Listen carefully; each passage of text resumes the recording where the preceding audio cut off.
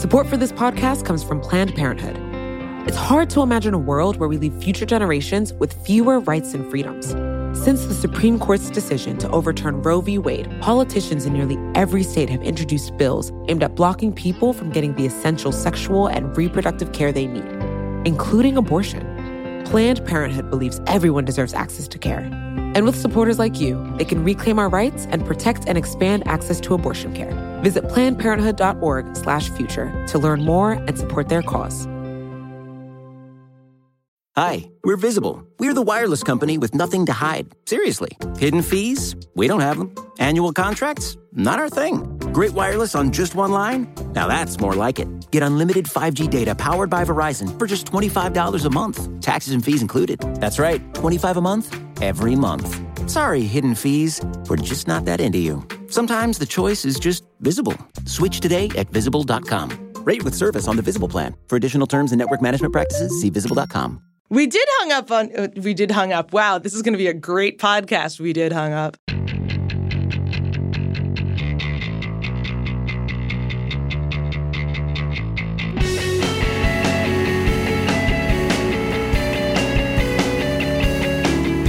Hello, welcome to another episode of The Weeds on the Vox Media Podcast Network. I'm Matthew Iglesias, here with ProPublica's Dara Lind, Jane Coaston, joining us from Chicago, Illinois.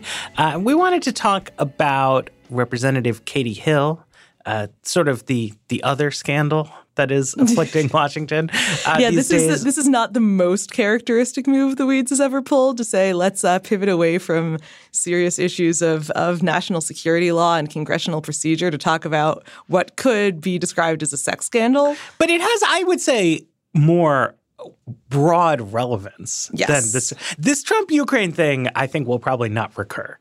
Whereas Representative Hill's situation raises a lot of questions that I think are dealt with all the time and will be on a continuing basis. So for those who don't know this story, Katie Hill is a young first-year member of Congress. She beat a Republican in 2018. This was one of these like California suburban seats that had swung kind of hard from Mitt Romney to Hillary Clinton. The Republican incumbent got reelected in 2016. Then she beat him. She's, I think, 33 years old, something like that. One of the youngest members of Congress, was like an interesting rising star in that sense. Had been, not just a rising star in the sense that like a lot of freshman members of Congress have gotten a lot of media attention because they're kind of a younger generation and very savvy in things. But like House leadership had actually like appointed her to a position in the caucus kind of rising star. Yes, as one of the official freshman, delegates. So not a media star in the sense of the squad people, but the next generation of like mainstream Democrats. And then it all started to unravel as Red State began publishing stories that she had an affair with a staffer, that she and her husband had a threesome with the staffer. Well, it's more complicated than that because they were apparently engaged in a polyamorous relationship that the husband was aware of, as far as we know. And it's complicated because there are a lot of pieces to the story. And there have been kind of the way that conservatives have interpreted it was like, this is a clear-cut case of someone misusing their power over a subordinate or perhaps two subordinates. And then from people on like more liberal perspectives is, yes, that was bad, but also the publication of photographs of her that were clearly weaponized to be the most embarrassing, especially in a political context, the most embarrassing photographs possible. And the fact that there were allegedly at least 700 photos given to GOP operatives in California. The fact that a lot of the photos, now it's important because I keep getting this confused when trying to track this story, is that there is a campaign staffer with whom Hill was apparently engaged in a relationship, also with her husband, who is female. And that she has acknowledged and said, like, it was inappropriate, but, yes, I take responsibility for it. Right. Then there is Hill's male legislative director, Graham Kelly, who Red State reported on October 18th. And the story went to Red State, Breitbart, a California-based conservative website, and eventually to the Daily Mail. And when it goes to the Daily Mail, that's when everything got pretty blown up. But Hill has denied having a relationship with the legislative director. And interestingly, to me, is that all of the photographs and everything about this was all focused on the female campaign staffer, with whom the relationship would be a very bad idea, but would not technically break House rules. Apparently, she went on to work on with her in office, which would also be a bad idea. But a lot of this seemed to be weaponizing. One, Hill is bisexual. She's talked a lot about that. And it seemed to be weaponizing that, which is actually something that Representative Matt Gaetz picked up on, who has actually been one of the most outspoken advocates for Hill and saying that this is all happening because of an acrimonious divorce from Hill's husband and because Katie Hill is different because she's queer. But there are a lot of different moving parts of the story. Dara, I heard you take an intake of breath. Yeah, I mean, there is the question of the kind of House ethics rules is a very, very relevant one here. Right. And it's not, my understanding is that it's not quite as clear-cut as long as it's just a campaign staffer, she's in the clear. It was not explicitly against House ethics rules for a member of Congress to have a sexual relationship with a staffer until last year. There is that definitely is explicitly beyond the pale. However, the House Ethics Committee has also kind of established that it does have jurisdiction over potential ethics violations in successful congressional campaigns. So whether this particular thing would rise to the level of you're going to be sanctioned because of behavior that happened before you arrived in the House is kind of in this specific case not super clear, but it's not as clear cut as she's admitted to the thing that couldn't get her kicked out, that couldn't get her sanctioned. And, we also don't know what the House ethics investigation would have found because it was obviously still ongoing at the time she resigned, and now it's going to shut down because she's resigned and it's moot. It is, I think, interesting that there's kind of a split between the relationship we have pictures for and the relationship we don't. Right. Or the alleged relationship we don't, the relationship she's admitting to and the relationship she's denying, or the alleged relationship she's denying, rather. And, the fact that the photos are in the context of an explicit photo of two women in what might have been a situation where they were taken by a man, whereas the, clear-cut ethics violation, if it existed, would be a heterosexual relationship. And I'd also want to add in that, and we'll talk more about the revenge porn angle, though I really hate that term because it's the term we use because I think that the listener will kind of know what we're talking about, but I don't like it. And if people have other suggestions, I want to hear about them. There are attorneys for former Representative Hill who are now getting involved. She has a legal team of Mark Elias and Rachel Jacobs from the firm Perkins Coie, who you may have heard of. And they sent a cease and desist to the Daily Mail. They've sent letters to other publications, especially because the Daily Mail implied that she had a Nazi tattoo based on some of the photographs, because, again, this is the Daily Mail. This is kind of what they do. So I think that there are a lot of different moving pieces to this story. My first reaction when I saw when these allegations came up was to just purely take Hill's side of it. And, almost in a spirit of you go girl, this stuff has been going on for a long time and sort of who cares. And, I talked to some people and they sort of talked me out of that position. It's in fact bad to be doing this. Members of Congress should not be having relationships with their staffers. It's a very vulnerable position. The unusual gender dynamic here is interesting as a subplot, but doesn't fundamentally change the issue. And also that, a reaction that I've seen from a lot of people on Twitter is this is a double standard. A woman is being punished for something we know male members of Congress have done a lot over the years, which is absolutely true. But I do think it's relevant that the House, literally adopted new rules about this last year, right? And at the time those rules were being adopted, I think most people thought that was a good change, right? That was a collective statement on the part of the House of Representatives that a form of behavior that it was known had been going on and that had was bad and should stop. And when you change the rules, there has to be a first case of enforcing the new rules. And like, yes, like it sucks to be the person who is subjected to the new harsher rules when other people have gotten away with it. But like that's what changing the rules means. And, you know, on that level, like that is good to see, and it establishes precedent that, you know, hopefully will be of some use in the future.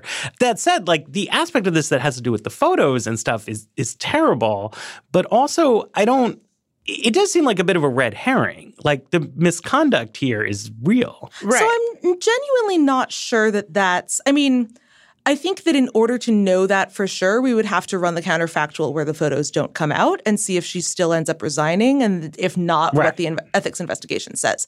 I think it's relevant that she doesn't resign when the investigation gets open. She resigns after the photos come out. And like that's relevant both because she was not taking, you know, just like putting her head down and going home. She resigned with a very clear statement that what had happened to her in terms of the photos being publicized was a miscarriage of justice. And she's said that she's going to continue to work on, you know, this issue, like quote unquote revenge porn, non-consensual intimate photo sharing, which is a really unfortunate acronym now that I think about it. So you can kind of, you know, it did give her, if not, like not an out, but certainly a way to resign without looking like she was accepting that she had done things wrong. I'm genuinely not sure that she would have resigned if the photos hadn't leaked, just because I've seen enough cases where having visual evidence gives a story legs and gives people like, you know, makes it no longer a he said, she said kind of thing, makes people feel that there is, in fact, quote unquote, proof that one party is in the right and the other party is in the wrong. And that's where I get a little bit into, like, it's not that I think it's obvious that there are male members of Congress who have done identical things and haven't been punished under these new rules. I do, however, think it's interesting that the first time that this comes up in such a way that House Ethics has to engage is in the context of an acrimonious divorce with a partner who Hill says was abusive. And like, we don't have a lot of details on that. That's not to say that she's obligated to provide them. Certainly the fact that it seems very, very plausible and more likely than not that Hill's husband was involved in the leaking of the photos is suggestive evidence that he may not have her best interests at heart right now, to say the least. And I do wonder if that part of the story plays out the exact same way if it's a male member of Congress. I think that there is an opportunity to play into ideas of women, and specifically bisexual women, in positions of power being sexually manipulative and sexually promiscuous, that made it obvious that photos like this would hurt Katie Hill in a way that maybe they wouldn't have hurt a male member. Well, and especially, again, that the photos are of the female partner, not the alleged male partner. And the fact, like, the entire thing about this, and, you know, we could get into, like, you know, the fact that these photos, where these photos went. These photos did not go to the New York Times. They also did not go to Democratic operatives in California where, you know, hypothetically it could have been something like they talked to Katie Hill resigns for personal reasons, and then they have a special election at some point. That's not what happened here. Also, Hill's now estranged husband has been going on a press tour of sorts, talking to the New York Post about how Katie Hill wanted him to do all the dishes, which I'm like, yeah, sure, do some dishes. But, like, I think that this very much, Hayes Brown at BuzzFeed, he made the point that this is, in a weird way, perhaps, like, the first millennial congressional sex scandal, because it involves, like, a queer woman who is in a relationship that is, you know, when you talk to, I was reading an article from kind of a right-leaning site that was talking about how conservatives view polyamory as kind of like the fourth horseman of the apocalypse, and just this idea of like this threatening sexual relationship.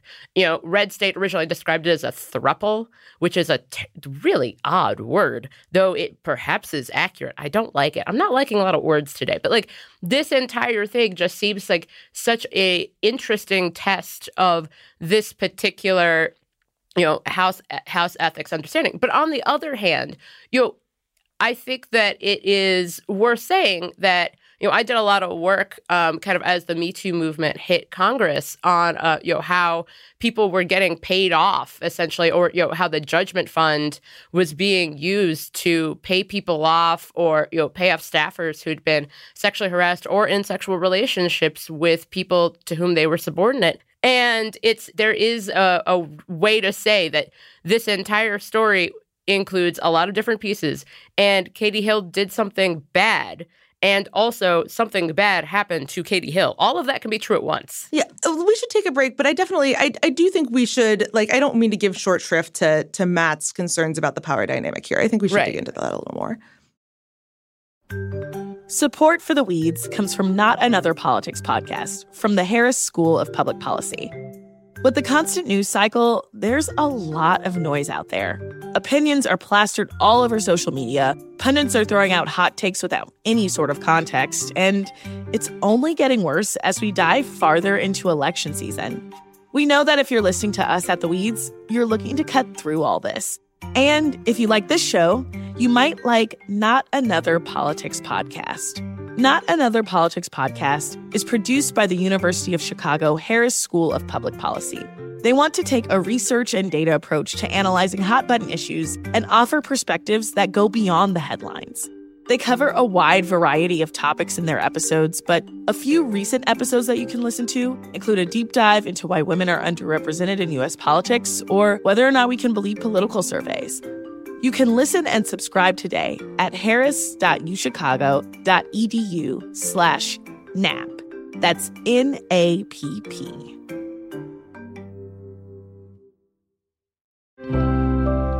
Support for this podcast comes from Planned Parenthood.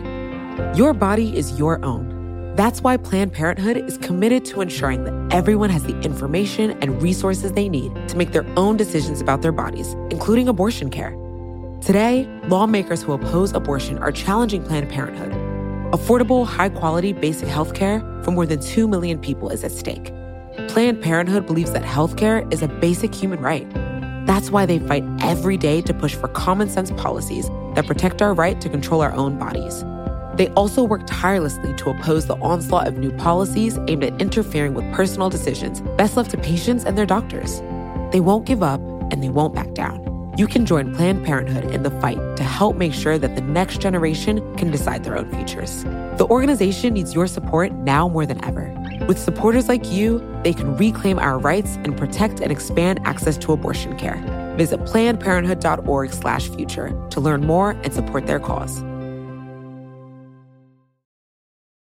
I've started to see a little bit of a left labor critique of the kind of reflexive kind of LGBT rights defense of Katie Hill, which has been that what Matt said earlier, that if you're on the side of the subordinate, and you worry about workplace dynamics being used for sexual harassment, that holds regardless of gender. And you need to assume, if you're going to have the principle that the subordinate is to be protected from any kind of sexual come on, then that has to be consistent. And so I do think that the extent to which we're talking about this as a consensual relationship has to be shaded by that. The other factor here, and this is where it gets really, really hard to know what is legit, what is innuendo, what is stuff that maybe would have come up in a House ethics investigation, but we're now not going to have that, is there are these allegations that the campaign staffer was abused in the relationship. And there are text messages, presumably to Hill's ex-husband, that have been leaked that have said, it was a dark time, but I stayed and I blame myself for that. Not a great look, and something that definitely does play into the idea that the power dynamic in the workplace was affecting this in a coercive way.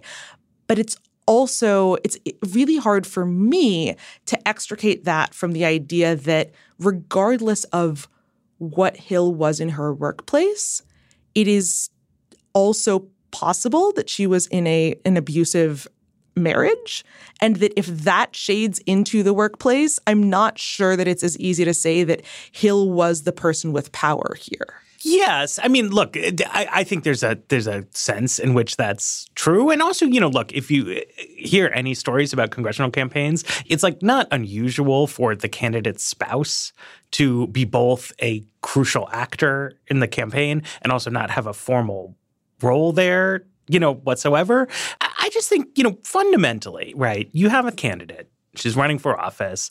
You got people who are like, they look up to her. They want to work for her. They want to help her win, right? And not just like— they have to believe that she is a good and worthwhile person in order to put in the insane hours that campaign work asks. Yeah, and it's a devotion, right? Like it's a cause and a calling. And I think it is like it's not new to the world, but it is an abuse of the kind of trust that people put in the candidates that they work for.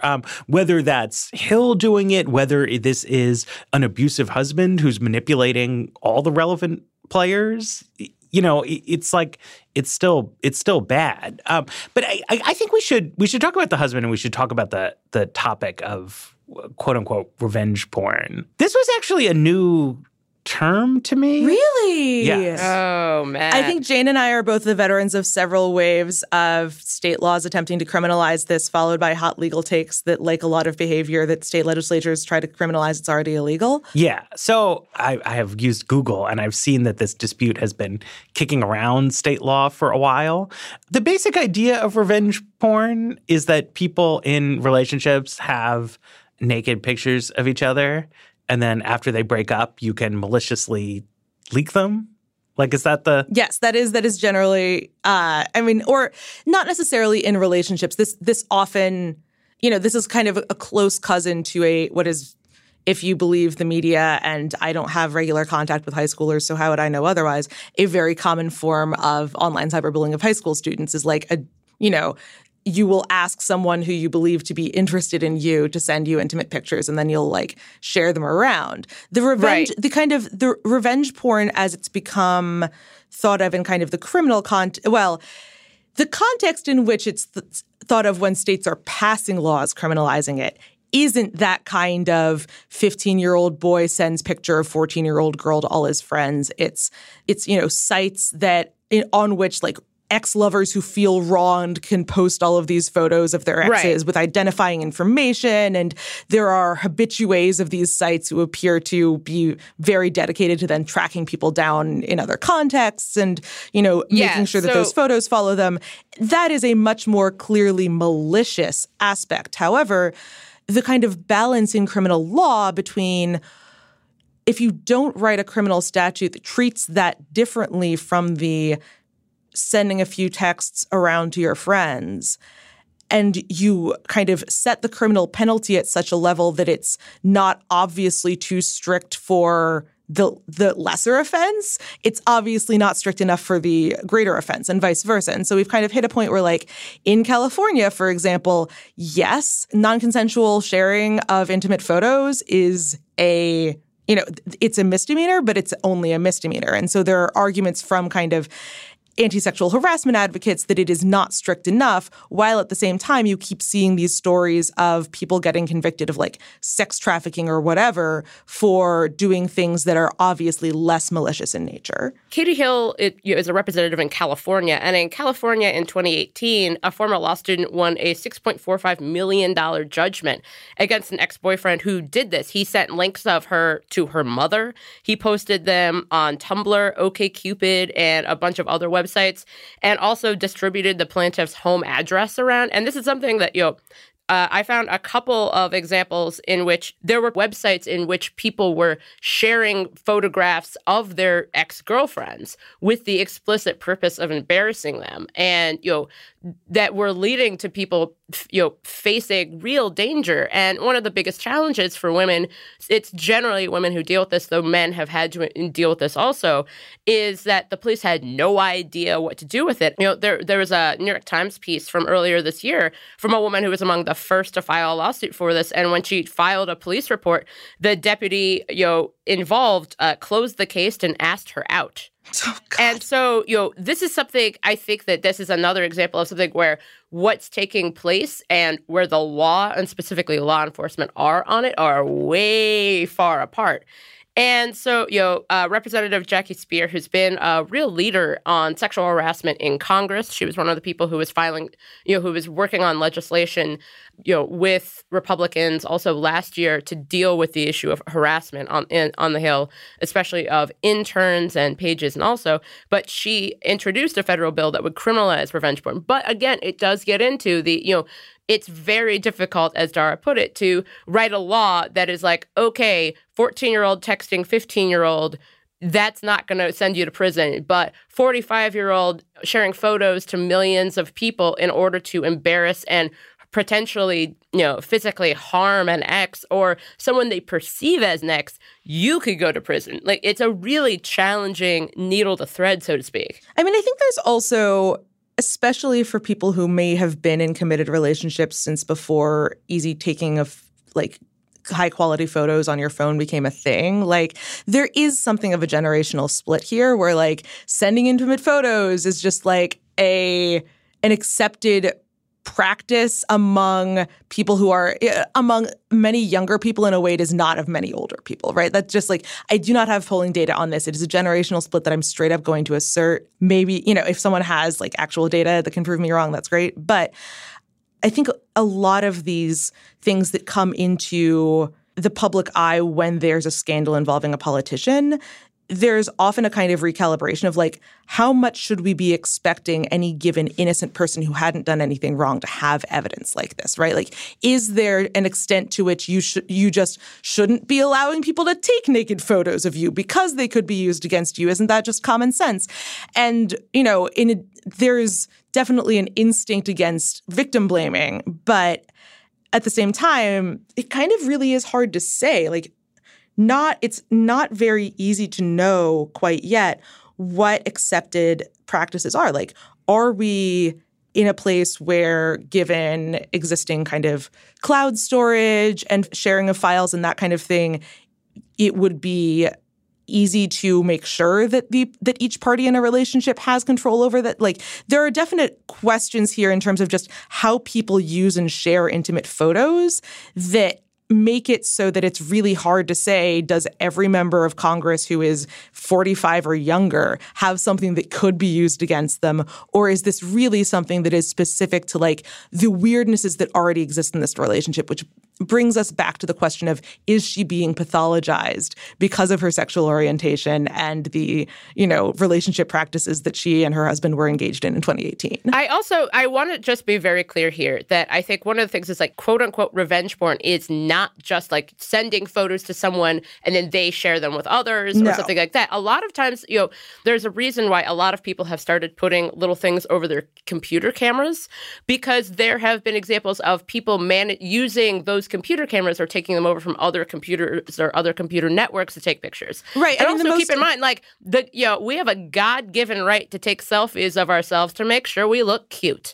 And just being able to do that, and especially having control of your own images on your own phone or on your own cloud, I think that's something, I have seen a little bit of you could only be taking naked pictures of yourself if you're meaning to do something sketchy. And I'm if you're in come on, it's not a wildly libertarian perspective to say you can take pictures of yourself or in the context of a relationship or not a relationship and not expect that those photos will be used against you in some sort of public forum. But I think we should draw a distinction, right? Because Jane mentioned that there's a lot of mischief that can be done. Yes. Now that there are simply more recording devices in the world, right? But also I think there's always been a firm social consensus, right? That hiding an illicit camera in a hotel room, taking pictures of somebody unawares, and then distributing them, that is wrong. Right. The harshest prosecutions on this stuff have been on computer fraud and anti-hacking laws, because those are where strict criminal penalties are, and also because that's a clear-cut case of you weren't even supposed to have access to this right. stuff. And it's also obvious what the right behavioral, what the desired behavioral outcome is for people to not hijack other people's cameras, to not conceal recording devices, to not have security personnel at hotels misappropriating those resources. I mean, it's difficult in practice, but those are issues that are fairly clear cut. right? The harder question, right, is in a world where everybody is carrying cameras around in their pockets all the time, and so people take a lot of photos of all kinds of things, and where it has become free, essentially, to distribute photos, is that there's a clash between there's like a common sense view that like you have moral ownership rights over images of yourself. And there's like the practical and legal reality that it's actually the person who takes the picture who has legal rights over it. And in a digital age, just whoever happens to have a copy of the picture has practical control over it, right? And like that's the problem, right? Like technologically, what we would want is for some way that like with your brain rays, you could capture all pictures of yourself that are like out there somewhere and eliminate them if you wanted to, right? Because you didn't like the picture or because the context, the interpersonal dynamic between you and whoever has them has changed, or it was sent to somebody you didn't want to have it, right? But there's no way to do that. Like you are not actually linked until to we have advanced enough facial recognition technology for right. this to... Well, but that would be a huge shift in like copyright law, you know. So the like, you know, intimate nature or quote unquote porn aspect of it like kicks it into a different conceptual category for a lot of people for obvious reasons, right? But it's just like the basic like the way image rights work is that like if I take a picture of you, that's my picture. It's not your picture. And I think there's something a little like off about that, like in politeness terms, if I take a picture of somebody and they're like, no, don't post that. Like I wouldn't do it because I'm not an asshole, but like there's no way to stop me, right? And like that's sort of the, I don't want to say that's the problem here, but it's like the underlying dynamic that's hard to solve. We have a world where we want people to be able to take lots of pictures, to share them easily. Like it's a outside the revenge porn context, like it's great. Everyone's having fun all the time taking and sharing pictures. When this turns into the revenge porn context, you know, into the decision to then like publish those photos, especially if it's a site that is dedicated to like clearinghouses of these, there's a certain circularity, right? The reason that you do this is to damage the life of the person who's the subject of the photos. It's very hard to imagine that whoever leaked those photos of Katie Hill didn't do it with the understanding that it was going to make it harder for her to remain in Congress. But it only has that power because of social sanction, right? Like the House Ethics Committee wasn't going to investigate whether that was Katie Hill in those photos. The reason that had that power is because it's seen, you know, it's, again, as I said earlier, it's like visual evidence that makes it seem like one party is in the wrong. So in theory, if you take the understanding that like a lot of people have these photos out there and the fact that someone could then publish it is a reflection of the ethics of the publisher, not of the conduct of the person who's in the photo, like you could see kind of a deliberate desire to kind of ratchet that down, right?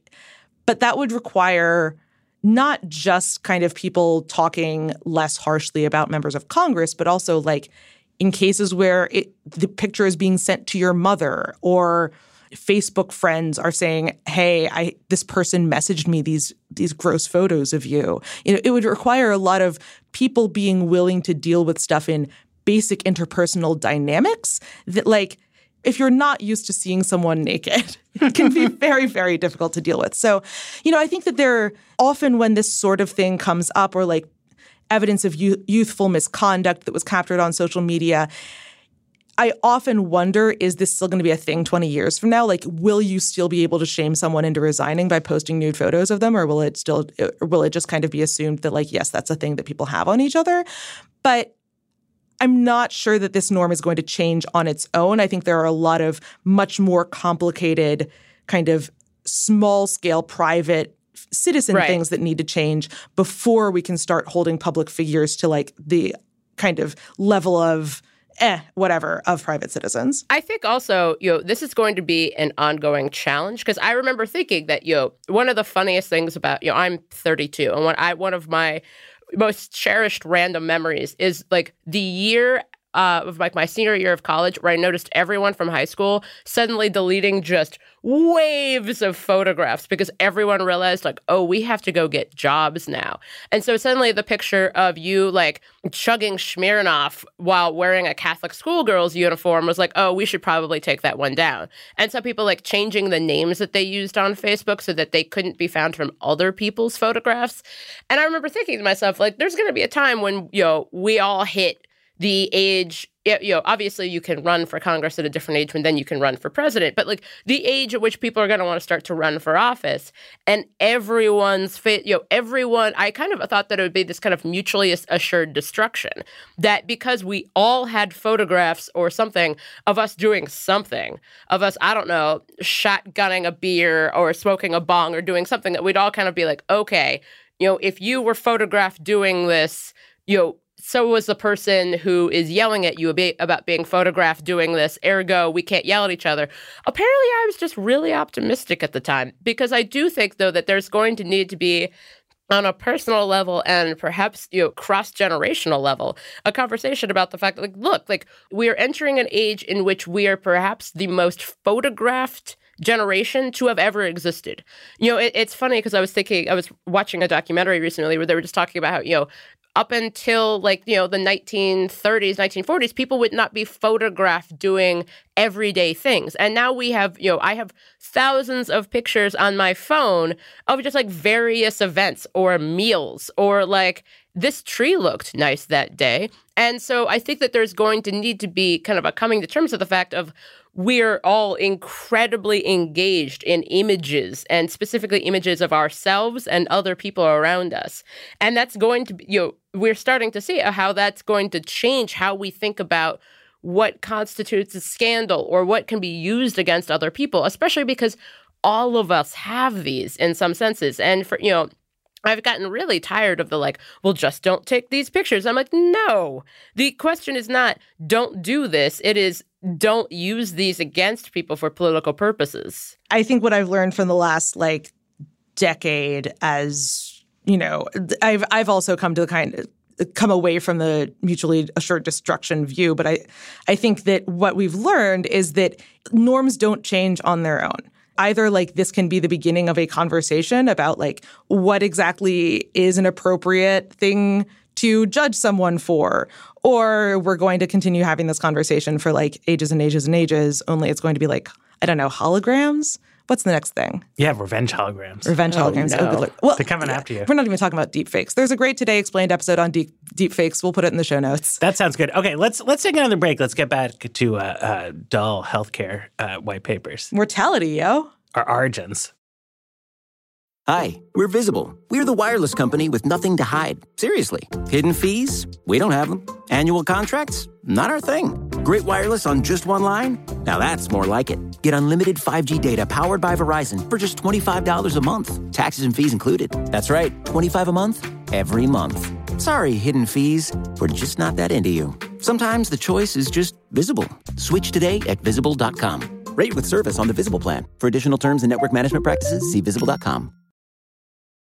All right, we got today for you Medicaid and Mortality, New Evidence from Linked Survey and Administrative Data by Sarah Miller, Sean Altacruz, Norman Johnson, and Laura Wary. For one thing, just got to love that they have survey data and administrative data, the two best kinds of data. And so basically they are looking at what happens in states that expanded Medicaid under the Affordable Care Act versus states that did not expand Medicaid under the Affordable Care Act. They are combining survey data to see who got into Medicaid with administrative data that gives them mortality records, and they are looking at people aged 55 to 64, which is to say old people who don't have Medicare, to see what's going on because old people are more likely to die, I guess. They're trying to get it. The logic of this is basically if you want to look at the effects of Medicaid expansion, because obviously Medicaid expansion is kind of an accidental natural experiment, right? Yes. Insofar as it was supposed to be nationwide, and then the Supreme Court said, you can opt out. So there are now there's this very easy thing you can do where you can look at states where they didn't expand Medicaid versus states where they did. But the authors of this paper are taking the view that if you just look globally at the entire population of these states, you're going to understate the effects of Medicaid expansion because only a small percentage of these people are kind of on the margin, right? Like we can predict that people who have incomes under a certain percent of the federal poverty line are probably, if they live in a Medicaid expansion state, going to get expanded Medicaid, whereas if they don't, they're not, or if they don't have a certain educational attainment, then they're probably likely to fall into that income bracket. Right. So this study is kind of isolating the group most likely to benefit and then looking at what are the effects of that group. Yes, and they are finding that there is a significant decrease in mortality in expansion states, and that they say about 15,600 extra people have died per year due to a lack of Medicaid expansion, primarily in Texas and Florida, but other states with fewer people. So that's a lot. And this isn't just like mortality. They actually isolate this to like disease deaths in particular. There isn't a huge difference in like deaths by car accidents or other things where having healthcare or not is not going to be the primary determinative factor in whether you succeed. So it is pretty suggestive evidence that this isn't just because like they're healthier people or they have other things in their states that are better. It's that this in particular is what's causing people to live longer in Medicaid expansion states. Something I also thought was interesting was the age range that they used, which was based on the reading, it was about like 55 to 64. And especially because I think that that's also helpful because once you get a slightly over that age cohort, death is slightly more inevitable, shall we say. But I think, 55 it's coming to 64, for us all. It is. It is the stalking horse of our mortal coil. I thought that was a particularly interesting choice because that is something to which if you are healthy, you will live. If you are not healthy or do not have access to health care, you may not live. And I thought that was an interesting way of doing it where you could actually really, this is not just dying by old age. This is about, specifically, as Dara put it, about disease. I do want to talk a little bit about the methodology because I think Matt made a joke about, survey plus administrative data. But like what's actually going on here is they took data from the American Community Survey, which is the thing that used to be known as the long-form census, the more frequent, more comprehensive data survey product that the census puts out, and linked it to other census records so that the ACS was giving them the information on isolating this population who was most likely to benefit. And then these other records, this other database was giving them the information on whether they, remained alive or not. It's fascinating to me to see this kind of obvious linkage between census databases in this particular moment in time, because right now, in the wake of the Supreme Court decision that the Trump administration couldn't, add a question about citizenship to the census, the Census Bureau has been directed to find ways to make it possible to identify who is a citizen in census data through other means, which has raised a lot of concerns among progressives about kind of data privacy and security and not being able to link databases that could be used to identify people for potentially malicious ends. But database linkage right now has historically been used as a research tool. And there really are good questions, I think, about whether the potential for misuse by the government is something that really needs to be steered away from, or whether studies like this that literally couldn't happen under really, really strict data privacy regimes that didn't give people access to interoperable records, individually linked interoperable records, whether, that's kind of worth the risk in theory that something could be used in a malicious manner down the road. I mean, this is obviously not the core of the immigration policy dispute in the United States, but it's an example of how harmful it is to just have this settled, reasonably well integrated population of millions of people without legal status, right? Because it then turns all kinds of questions about other things into sort of backdoor. How are you handling that, right? If you have a solution through the front door, then you can have administrative records that work fine. I also wanted to think about this study because there's been a ton of attention paid so far to the 2020 presidential election, but this is still the year 2019, and there are elections happening next week in Kentucky, Louisiana, and Mississippi. And in Louisiana, If the Democratic governor loses, it's very likely that the state will roll back Medicaid expansion somewhat. The candidate, the Republican nominee there has what he said he's going to do is something that I'm pretty sure you can't do, which is let the people who are already on Medicaid keep it but freeze new enrollment. But at any rate, he's hostile. He's skeptical. In Kentucky, if the Republican governor loses, the Democrat is going to sort of roll back some very harsh administrative burdens that Republicans have put on there. More people will get Medicaid. And in Mississippi, it looks like a real long shot. But the Attorney General of Mississippi is a Democrat. And so he's a strong candidate. He's a few points behind in the polls. If he wins, that will bring Medicaid expansion to one of the poorest states.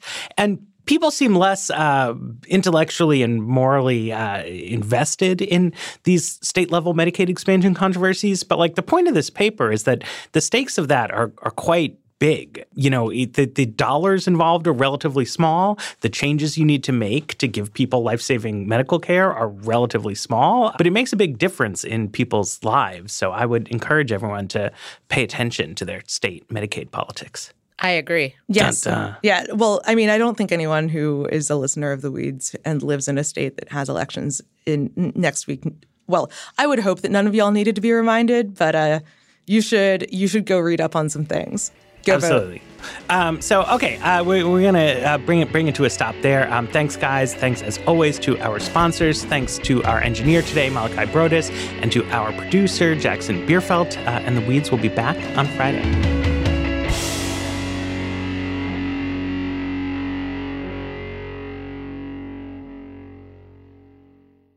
Hi, we're Visible. We're the wireless company with nothing to hide. Seriously. Hidden fees? We don't have them. Annual contracts? Not our thing. Great wireless on just one line? Now that's more like it. Get unlimited 5G data powered by Verizon for just $25 a month. Taxes and fees included. That's right, $25 a month, every month. Sorry, hidden fees. We're just not that into you. Sometimes the choice is just Visible. Switch today at Visible.com. Rate with service on the Visible plan. For additional terms and network management practices, see Visible.com.